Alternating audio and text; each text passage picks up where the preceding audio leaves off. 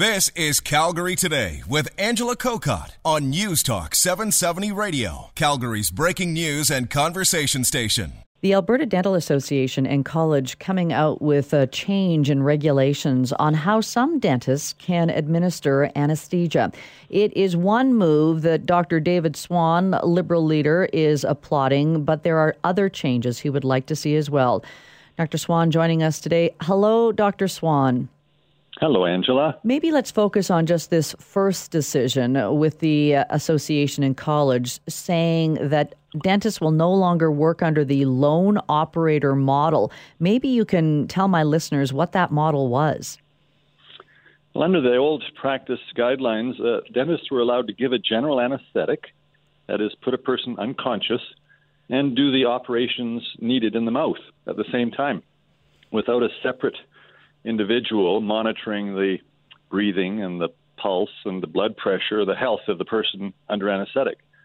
That would never be allowed in the medical profession.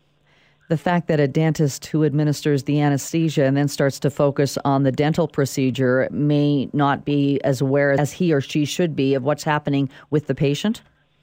It's impossible to pay close attention to the operation and also monitor the well-being of the patient, their oxygen levels and their blood pressure and their health, basically.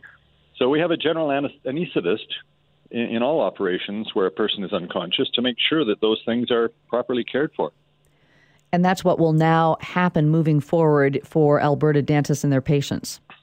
Well, in the interim, because they're now investigating and reviewing this particular rule in dentistry, I hope this is the end of any single operator approach to general anesthesia. But I applaud the Dental Association College for immediately stopping it since the death of this child. It should never have been there in the first place. And of course, the Dental Association and College is not saying the two things are linked, but obviously you're pleased to see that they are at least making that change while an investigation goes on. Absolutely. It would be unconscionable to see another death in the interim while we're waiting for what is a common sense decision to ensure that somebody with competence in managing an unconscious patient is there whenever there is a general anesthetic and an operation going on at the same time.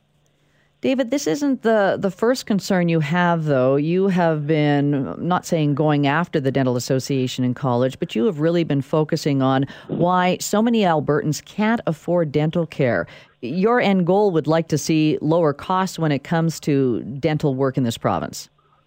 Absolutely. I've been at it for over a year. The Minister of Health has been reviewing the costs of dental services in Alberta, and I'm pushing her as well to take some leadership on trying to reduce the costs of dental services, which are the highest in Canada, and need to change if people are going to be able to get their proper health care in dental oral health care.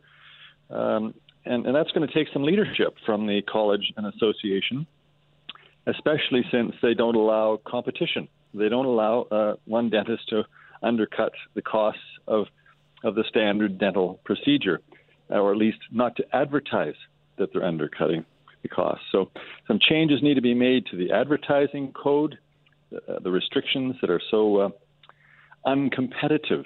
Even the Competition Bureau of Canada has said the Dental Association College needs to review its advertising guidelines because dentistry in Alberta is not allowing for lower prices and therefore not accessible to many Albertans. We've actually had stories of people going to BC because they can pay for procedures that are much cheaper in that province than here. Now, when you talk about changes, though, Dr. Swann, you would also like to see a bigger change in the actual association and college itself. Well, I've heard a lot of complaints not only from the public, but from dentists themselves who say that the association college no longer represents their own interests. They're, in other words, the members of the Dental Association who pay the Dental Association college to do its work isn't actually responsive to many of the higher level interests of the dentists to get more competition, to reduce costs, to make their services more accessible, and to allow them more freedom in terms of their advertising and their getting competitive prices. So it's a mixed bag. I do think the health minister is going to have to lay down the law because we've seen no no significant change since we started raising the issues over a year ago. It's going to take either some bold leadership at the Association College, or it's going to take the minister to say, you guys are going to have to do this, or I'm going to intervene under the Health Professions Act and require you to make some of these changes. Well, thanks for raising with us again today, Dr. Swann. Thank you, Angela. Dr. David Swann, leader of the Alberta Liberal Party. Calgary Today with Angela Kokott. Weekdays at 3 on News Talk 770 Calgary.